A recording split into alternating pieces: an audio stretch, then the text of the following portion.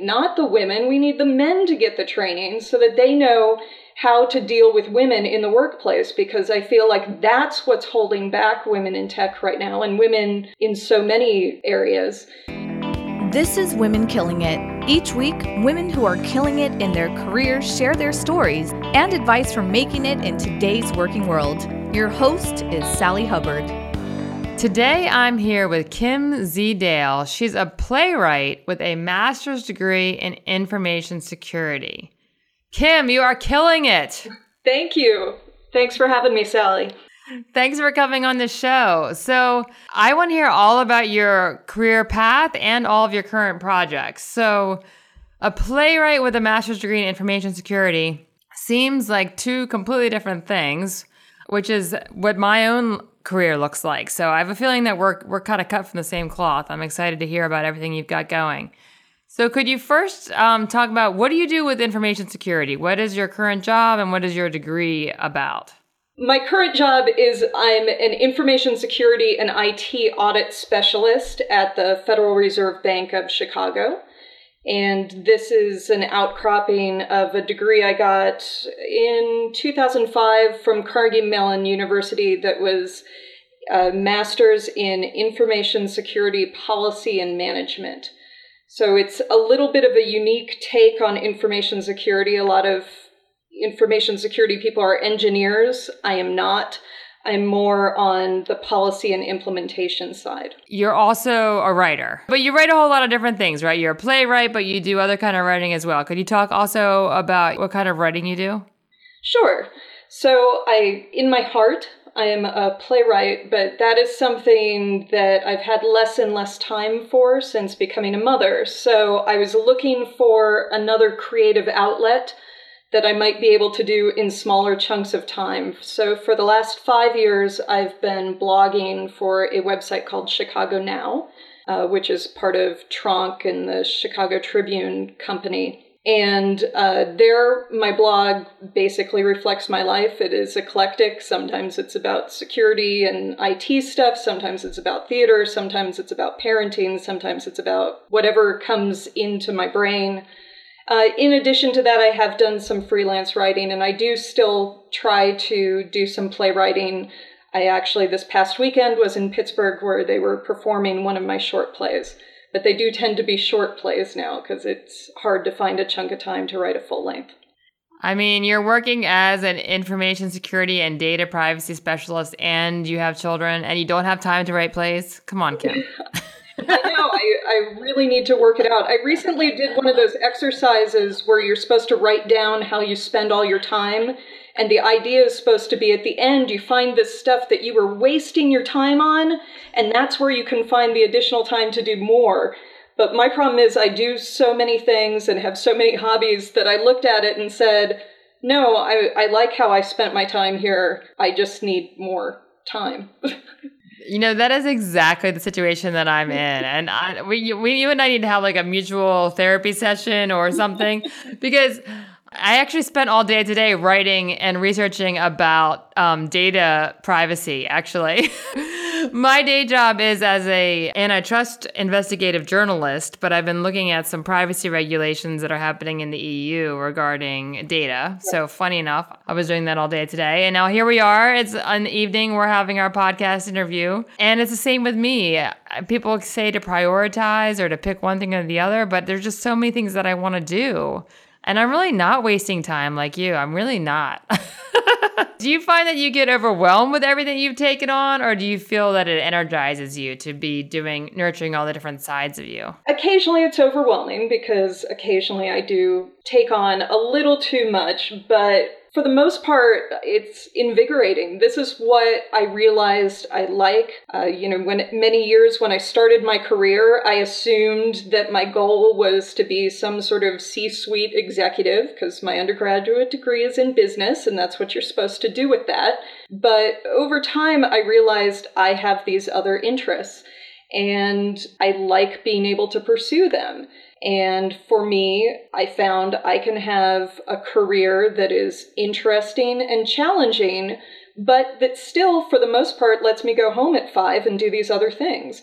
And that is more important to me than the fancier title or, the big office. So you also, on your blog, wrote this great blog post about the training that women in tech really need. And I would love for you to talk a little bit about that, because I thought it was such a great post. Oh, thank you. It was inspired by a Women in Tech event I had gone to. And I like to go to those events because I do like to network with other women in my field. I've been in the field for over 20 years, and I have seen more women come in, but, we still tend to be in the minority. And so I like to go for those reasons. But what I find very frustrating is a lot of the Women in Tech events I go to, they're not tech professional training. They're providing assertiveness training and negotiation training and how to take control of your career and things like that, with the assumption being that women in tech inherently are not assertive and not happy with their careers. And certainly, I'm sure there are women who need that. Actually, I go to these events and some women are, say after sessions, oh, that was really great. But the majority of women I know who've been working in tech, particularly for any amount of time that's significant, they tend to be confident. They tend to be happy with where their career is going.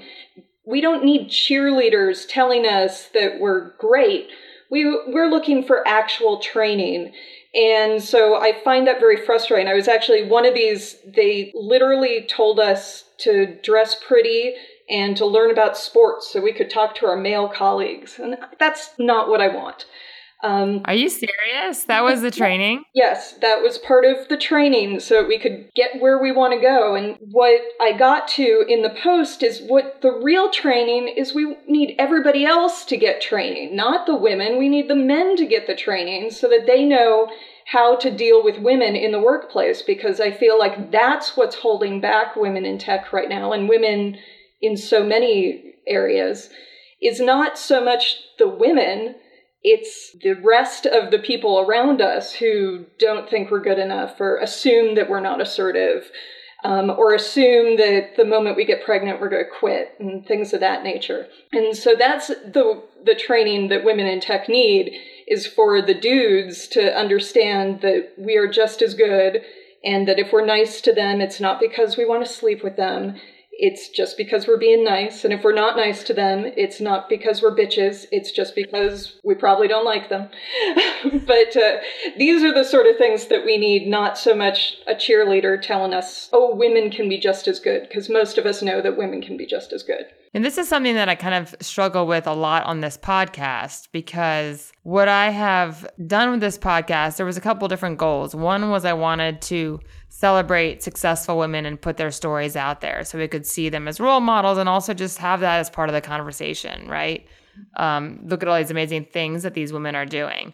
But the other thing was I did want to create a playbook for what works for women at work, because I found that when all the news was coming out about the gender pay gap, all the news was blaming women, saying, well, you don't negotiate, you don't ask for more, and all this kind of stuff. But we know that if we just kind of do what the men do, that doesn't work for us either, right? So I wanted to find out from women, I started off with women that I knew, what worked for them at work, like how they had gotten where they were, and to create a playbook for what works for women. And that has been really helpful, even for me. My own career has just taken off actually a lot since I've been listening to all this advice. But it is doing what you're saying in a way. It's putting the onus on us to improve our situation, right? And I would much rather have the system itself change, or have men be getting training on how to give the opportunities equally and see beyond their kind of and bias, whether it's conscious or subconscious. But it's kind of like we need to do everything, right? Like we don't need to put the onus totally on women, but for me, when I felt like, well, the system is not going to change in time for my career, and I don't know if these men's views are going to change in time for my career, I'm trying to work within the existing system. But it is that problem, right? Like the onus shouldn't be on us to change how we're doing things. Well, and even when the onus is on us, I feel like sometimes we just can't win. An example that I have is when I started out in my career, I was told you don't talk enough in meetings. And so I really started forcing myself to talk in meetings, and I would prep and I would have, at least that one thing that I was going to say. Well, that got me more comfortable talking in meetings. And also as I became more experienced and more confident, I was more comfortable talking in meetings. And recently I've been getting feedback, you talk too much in meetings. You need to give other people more of an opportunity to talk. And it's like, well, what do you want from me? I honestly cannot imagine that feedback has ever been given to a man. Yeah.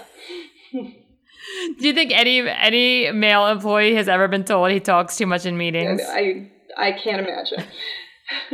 You've got a lot on your plate. You're doing your writing, your playwriting, your blogging, your information security and data privacy work.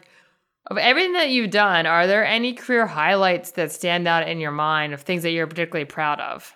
Well, I have a few different things because I have a few different parts of my life. So in playwriting, one of my first plays as a grown-up, not something I just wrote in college, it won a playwriting award at the Pittsburgh New Works Festival, and then it won a few other awards at a few other festivals. And so that is always sort of my rock, and it was the encouragement to say, oh gosh, you can do this. And because prior to that, I'd mostly been acting and directing, and I wrote mostly short stories, and this was bringing together my writing and my theater. And I learned that I actually liked playwriting even more than being on stage. As far as career-wise, I'm really the happiest I've been in my career right now. And I just feel like this current role really fits me well, and I feel very appreciated, which is something that in some of my previous jobs, even if I thought I was doing well, I don't know whether they actually appreciated me or not, but I just didn't feel it, and that can be very demoralizing. With your job in information security and data privacy, is that something that you also enjoy equally with your writing, or is it something that you still pursue because you have bills to pay and it's a better way to cover your expenses? I definitely enjoy it on its own merits. If I suddenly won the lottery, I might have a slightly different version of the job that was more pro bono and, possibly based in Hawaii. But I am legitimately very interested in information security and data privacy. I've always been interested in computers since I was a kid. My parents were people who loved gadgets. So very early in the world of personal computers, we had one, and I learned how to program. And then as I was working, I had been in my career about 10 years just doing software development and project management. And I was looking for a change, but not too much of a change, because I really liked IT, but I was getting a little bored with what I was doing. And I saw that Carnegie Mellon was offering a brand new program, so I was part of the first class in information security policy, and that just sounded like a good enhancement to the knowledge and experience I already had. And it's just an aspect of IT that I find really interesting and really significant because it impacts us all more and more every day. So even outside my job, I answer people's questions about their phone privacy and their computers and, should I buy Alexa, and all these different Internet of Things. And I try to help people out because the problem is most people don't have a master's degree in information security, yet they're using all these things every day that can have severe security and privacy implications. We're going to have to talk offline. We're going to have to talk off the air about our day jobs because I just wrote a blog post for Forbes about privacy. And it's an issue that I care a lot about too, but I don't have any IT policy know-how. But I selfishly was asking you about whether you still are passionate about your day job because I think it's I'm working through my own issues where I feel like I'm two completely different people. Like during the day, I'm super interested in my job, looking at antitrust, also policy and tech giants and competition. And then I have this whole other, side of me that's doing the podcasting and working on women's issues. And I think it confuses people from the outside. Like if you look at my LinkedIn feed or my Twitter feed, it's like antitrust, then a women's issue, then I think people think I'm crazy and they think, can't you just pick one? But I really want to do both. So that's why I was selfishly asking you that, to see if you were like me in that way. And it sounds like you are. Very, very much so. And sometimes it's isolating, and I love meeting women like you who are of the same way, because I know that sometimes when I talk to other working mothers, it feels like a lot of them are in this, well, I only work because I have to pay for my kids, and otherwise I would just love to stay home. And I love my kids, but I need this other outlet for me. And like I said, if I won the lottery tomorrow, I might do a different sort of job, but I would definitely still be doing some sort of outside of the home work, probably involving information security and privacy, just because I love it. Yeah, I mean, this is a lesson that was taught back in the 60s with Betty Friedan, and she wrote The Feminine Mystique. Like most women, some women enjoy being home all the time, but most women really don't. I feel like we feel this pressure to, society puts this vaulted role of motherhood as, up on this pedestal. But most women do like to play in, as Samantha Edis, who I had on this show, said, all the slices of life, she said, life is a pie, and the best life is a big messy pie. And you're having all the different slices of it.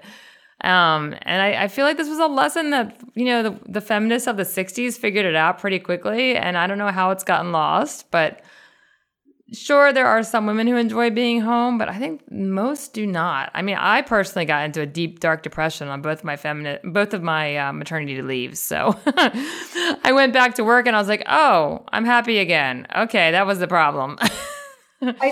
So, yeah. I did a storytelling show called Listen to Your Mother that I don't know if you've heard of. It was in a bunch of cities, although it ended last year. And it was people telling stories about motherhood. Not everyone was a mother. Some of the people were men talking about their mothers. It was a lot of different things. But I talked about my role as a working mother and my sort of guilt feelings about getting a nanny. But it goes to what you're saying is, like, some women like those things. And these are women who become kindergarten teachers and nannies. And one of the things that I said in that story was, when you talk about giving this role to someone else in the world of motherhood, people call it letting someone else raise your children. But as a project management, I always used to call it delegating. So. Right. Right. My childcare, they often have skills that I don't have, that often involves crafts. That's not my thing, crafts. Oh man, I'm terrible at crafts. Even my husband is way better at crafts than me. And we have a neighbor that likes to do crafts, and every time they want to do it, I'm like, yes, someone else do crafts, because I just hate crafts so much. And there's other people who love crafts. I mean, I know women who just love them. We all love different things. I know that most of those women probably would not want to do the data analysis that I do all day, but we're just different folks, and there's room in the world for all of us. Well, I had recently on this show Suzanne Todd, who is a producer of the Bad Moms movies. Mm-hmm. And she said that the best mom is a happy mom. And I think that is completely true. Amen. So we just have to do what makes us happy, right? Yes. You've been in a male-dominated field in tech. What are some lessons that you've learned as you've made your way through your various positions? So I started out in a triple male-dominated position. I was in IT for the logistics department of a steel company. So I could be in a room full of 60 people, and maybe there'd be one other woman in it. And then over time, there became more women in IT, and then I went into information security, which then it has fewer women in it than standard IT. So it's definitely something I've experienced. And I'll say early in my career, I put up with the snide comments and things like that because I was mostly seeing there are some benefits. For example, if you're a white guy named Dave or Steve who's new to the IT department, people are never going to remember who you are. But if you're the one woman, everyone knows who you are. So, that's sort of getting your name out there and being recognized. It's really great for that, but it can be really isolating. You also get the situation where people, aren't sure how nice to be to you because, they don't want to be flirting, or they are flirting and you don't want them to be flirting. And, the whole thing, that's been in the news recently with Mike Pence about he doesn't go to lunch or dinner with women colleagues. Well, that's how you get to know people that you work with, is by hanging out with them. And I feel that there are all these expectations about men and women that even sometimes when I know that my male colleague is cool with it and I'm cool with it, there still feels like there's this umbrella hanging over it of, are other people going to think that there's something going on when we go out to lunch? So those are frustrating things. And as far as how I've navigated it, I feel like I've been quite lucky because I have some bad, icky stories in there. But for the most part, I've worked with men who I felt were very supportive of me and, just as a colleague, and who largely did not treat me differently in, maybe for some of these going out occasions, but in the office, we were all equals, and I feel very lucky for that. But I know that that's not what all women experience, and I've been trying to get more involved and more active now because I hate the fact that 20 years later, people are dealing with the same stuff or worse than I was when I started out in my career. Yeah, there's this feeling of not a lot of progress recently, isn't there? I mean, I was at the Women's March with my mother, and she was wearing the pins that she wore, marching in the 70s, and it's like, oh my goodness, we're still fighting for the same things. But that whole Mike Pence thing, I have to say, really gets me quite angry, because if every man adopted that policy that they don't dine with female colleagues or business associates, that would be a huge, huge, huge disadvantage to women in business. When men still occupy the top positions and are the ones we need to be making business deals with or getting opportunities from, to cut women out of interacting with them. It's funny, I actually go out to lunch all the time with a male colleague and never think anything of it. I wonder if it's because I live in the Brooklyn bubble. Yeah.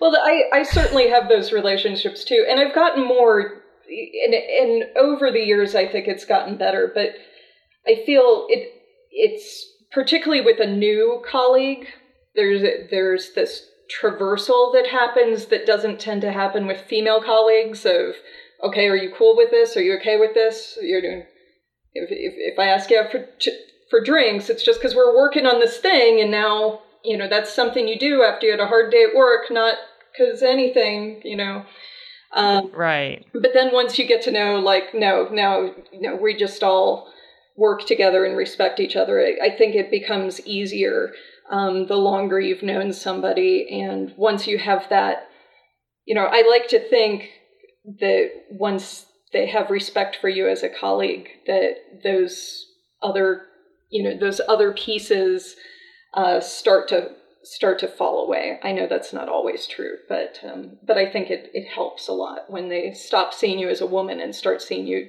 just as somebody they work with. Yeah, definitely.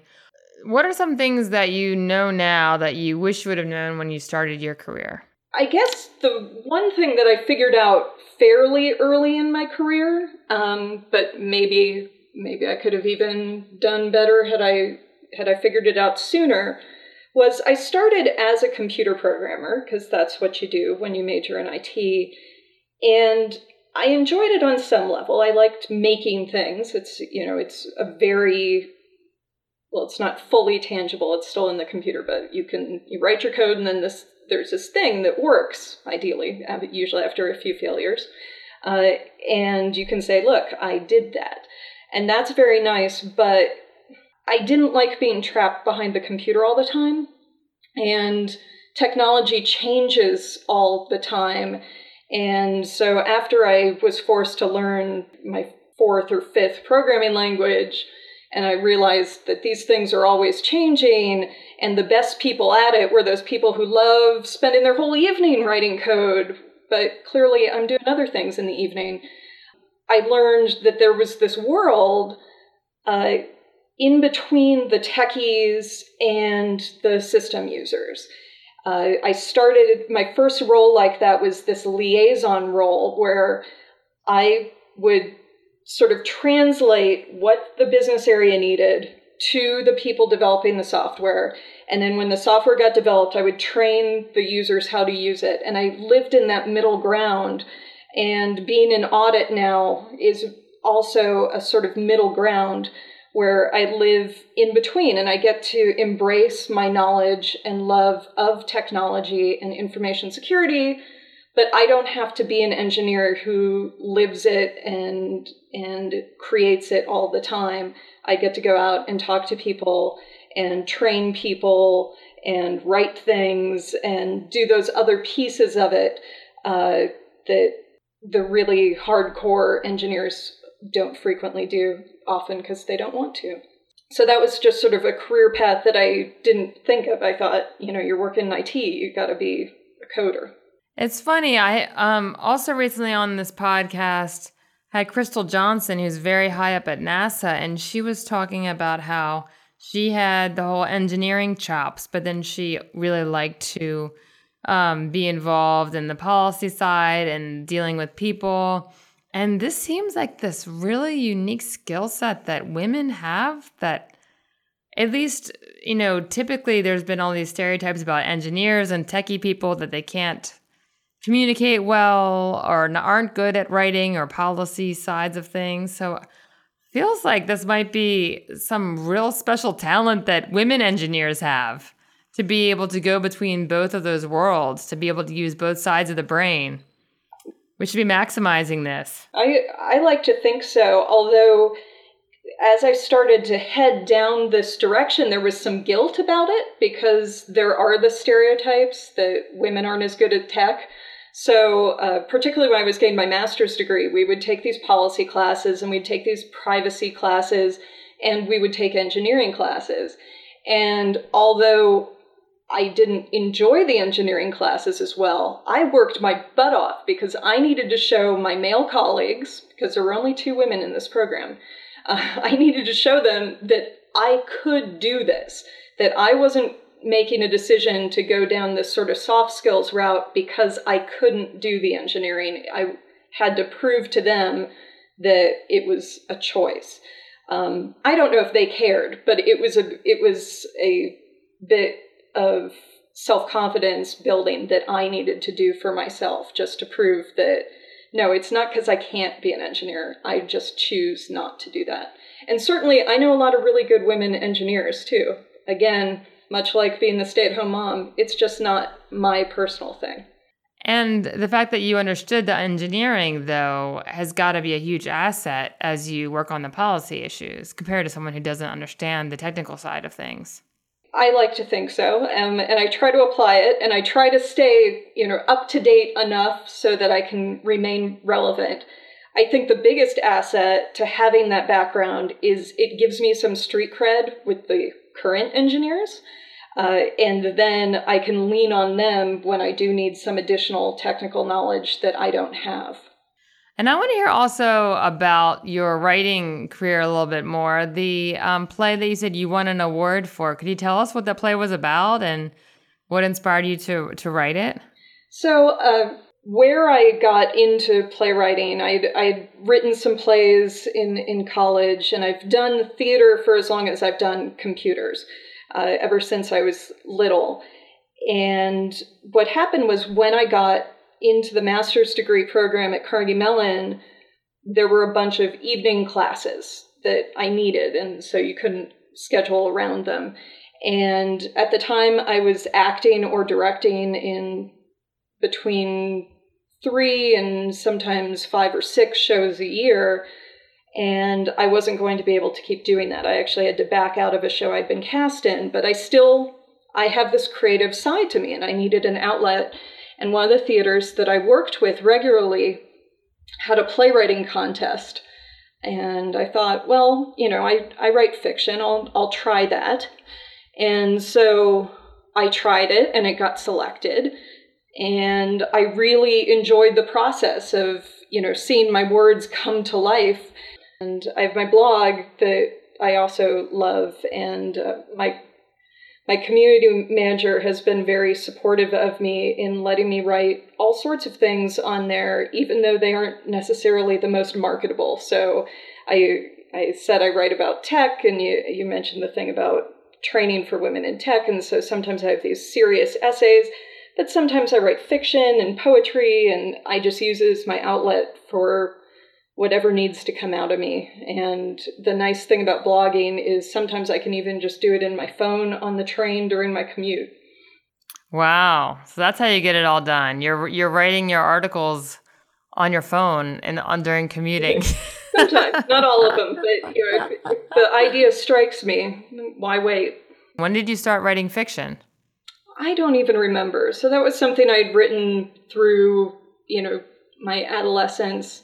I'm probably one of the few people who got an IT degree that was partially funded by a creative writing scholarship. I've always been eclectic, and, my hobbies and my job now are a little different than what my hobbies and jobs have been in the past, but I've always had these multiple sides to me. And I'm meeting more and more people, including yourself, who have these multiple sides. And I'm starting to think, the people who say this is so unique those are the unique people. Because I do occasionally get, when I'm interviewing for jobs, if I do throw in some of the side stuff on there for interest, and people say, oh, that's so interesting. But then I meet all these other people who say, oh yeah, I'm a singer in the nighttime, or oh, I do art, or oh, I play hockey, or, and I think the majority of people have multiple sides to them, and it's probably better if we stop looking at people as being just one thing. Yeah, I think we all have sides, multiple sides. I think the sad reality is that a lot of people get so tied up in the mandatory obligations of their life that they lose touch with those sides that nourish them. I know that happened to me, to be honest, when I had little children, when my kids were very young, and I was working a lot, and I didn't really feel like I had any time to nourish myself. And it was really only after my children got a little bit older, that I started to reclaim little bits of myself. But I think, I have a challenge on this podcast, the Find Your Joy challenge, where I tell people to do something that just brings you pure joy, not for any other reason, not to please anybody else. Work it into your schedule to get back in touch with yourself. So many people just spend all their time pleasing everybody else, especially women, pleasing their bosses, pleasing their family, pleasing their partners, their children, and lose track of those things that really nourish them and bring them pure joy or pleasure. So I think people can get disconnected from those other sides of themselves, especially when, they have a demanding job that kind of is focused on one small aspect of who they are. Very true. And certainly I have slowed down at different times in my life. Are there any mentors who've influenced you that you'd like to mention on this episode? Sure. You want me to mention by name, or? Well, no, it's up to you. I mean, have you had mentors who influenced you in your career path? I definitely have, not formal mentors. So I've tried formal mentoring programs, and they always felt just a little forced. So the people I've learned the most from have just been people who I've encountered and gotten to know and learned from. And there was a woman named Paige who I worked with in my first job, and she went before me. Actually, I got one of her jobs when she got promoted, so she was literally ahead of me, and she tended to give me a lot of advice. She was a former Marine, so she knew a lot about being a woman in a male-dominated field. And one of the most interesting pieces of advice I got from her that I often share with people is a counterintuitive one. She told me not to let myself become essential, which sounds very weird, but the logic behind it is that a lot of people hoard knowledge because they think that if they're the only expert, that's what makes them successful and important. But that's also very limiting. So if, for example, you want to go back to school, or you want to do a special project, or you just want to go on vacation and not have to take your cell phone, your boss might not support you because they need you too much, because you're the only one who knows what you know. But if, on the other hand, you cross-train people and you make good documentation about how you do your job, it's a lot harder for your boss to argue that they can't be without you for a few weeks or a few months when these opportunities arrive. And if you do what you do well, people will still value you, even if they can get along without you. And at the time that she told me this seemed a little crazy, although it was part of why she had been able to move on to a different job.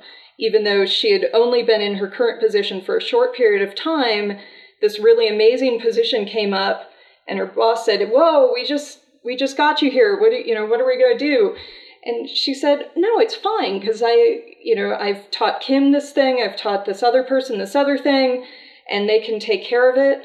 And I've taken it to heart, and it has allowed me to take on a number of special projects or to get transfers without getting anybody too angry at me and burning bridges, because I left the places where I had been working in very good shape."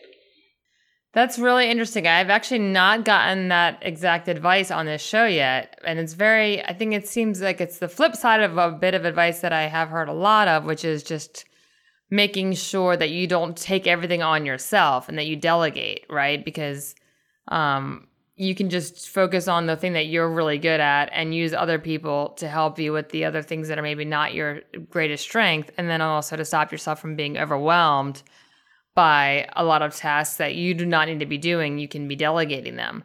But this is a different kind of side of that, of not allowing yourself to be essential. And that's very interesting. And I have not yet heard that. I've not yet heard of that. So I'm glad I could provide you with something unique. It does seem strange, but I've seen it work, and it's never hurt me. I did get laid off during the .com bubble, but that was pretty much everyone got laid off. It wasn't laid off because I had redundancy. It was laid off because there was no business. But for the most part, I've never felt like I wasn't valued because I was sharing information. In fact, I found that most people value you more if you're trying to share the wealth, particularly if it's interesting work. I suppose if you're doing work no one wants to do, that's a different scenario. But I find that particularly with information security work, a lot of people who may not have that specific training, but they're in IT, they're at least a little bit interested in that. So if they're able to get pulled in a bit, they tend to really appreciate it. Yeah, and you're sharing the wealth, right? And you're bringing other people into the fold. But that's great advice. Don't let yourself be essential. So we'll add that to the repertoire of all of the advice that we've heard. Well, Kim, it has been such an interesting conversation, and it makes me feel better about the insanity that is my life of chaos, of antitrust and women's issues, women killing it, and antitrust policy. And to know that you are writing plays and doing data security makes me feel a little bit more normal. So if there's such a thing. So for our listeners to follow your blog, where should they go on the web? The easiest way to get there is to chicagonow.com, and you can search for Kim Z. Dale or Listing Beyond 40. Thank you so much for your time. Thank you. If you enjoyed this show, please subscribe to our podcast, rate and review us in iTunes, and most importantly, tell a friend about us. Thanks for joining us.